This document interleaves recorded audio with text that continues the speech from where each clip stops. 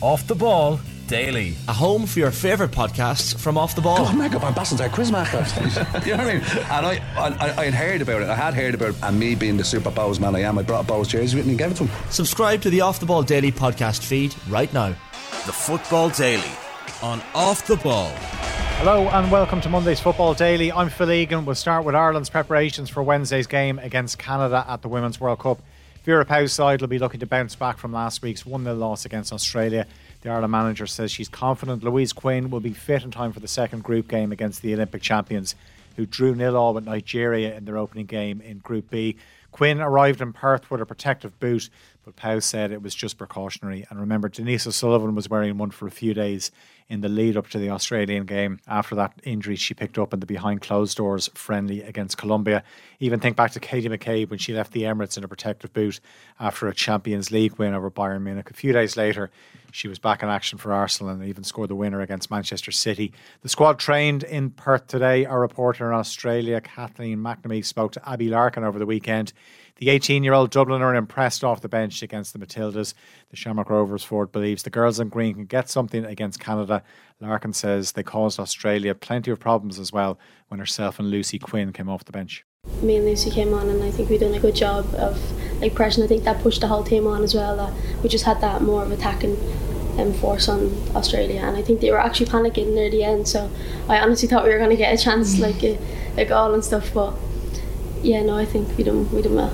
Yeah, I think we can. We're a really good squad, and I think if we come into Canada playing how we did near the end of the game against Australia, I think we will do really well. I think we'll put Canada under pressure and we'll hopefully, finish our chances that we get. Sarah Rowe was on OTB-AM. She's back in Australia to play Aussie rules after a spell with Bohemians. She's been capped for Ireland at senior level and was training with the home base players here before she finished up with Bows. She said she saw enough in the Australia game to suggest Vera Pauw's team can get a result against the Olympic champions.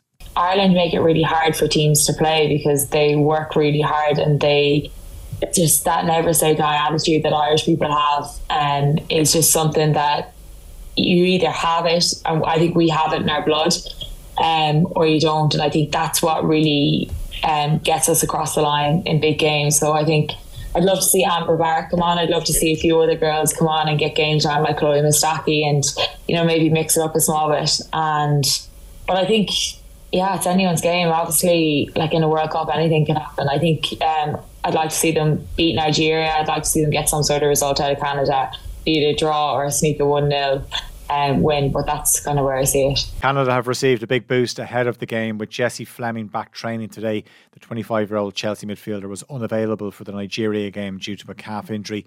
3 games today. Brazil beat Panama 4-0 in Adelaide in Group F in the last game of the day. Ari Borges scored a hat-trick for the South American champions, who brought Martha off the bench in the second half, appearing at her 6th World Cup.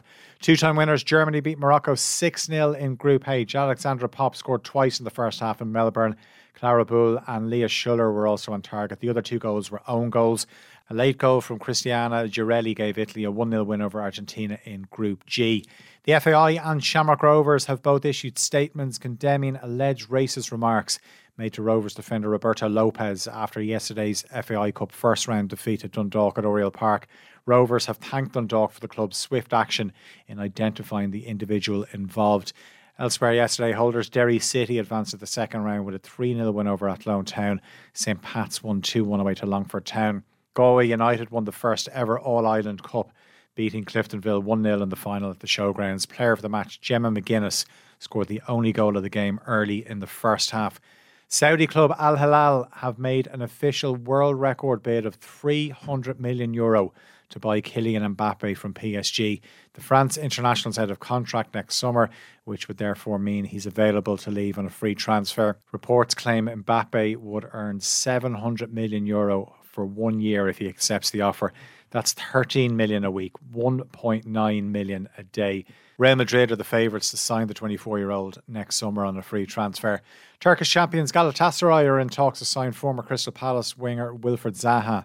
The Ivory Coast international is a free agent now after his contract with Palace expired at the end of last month.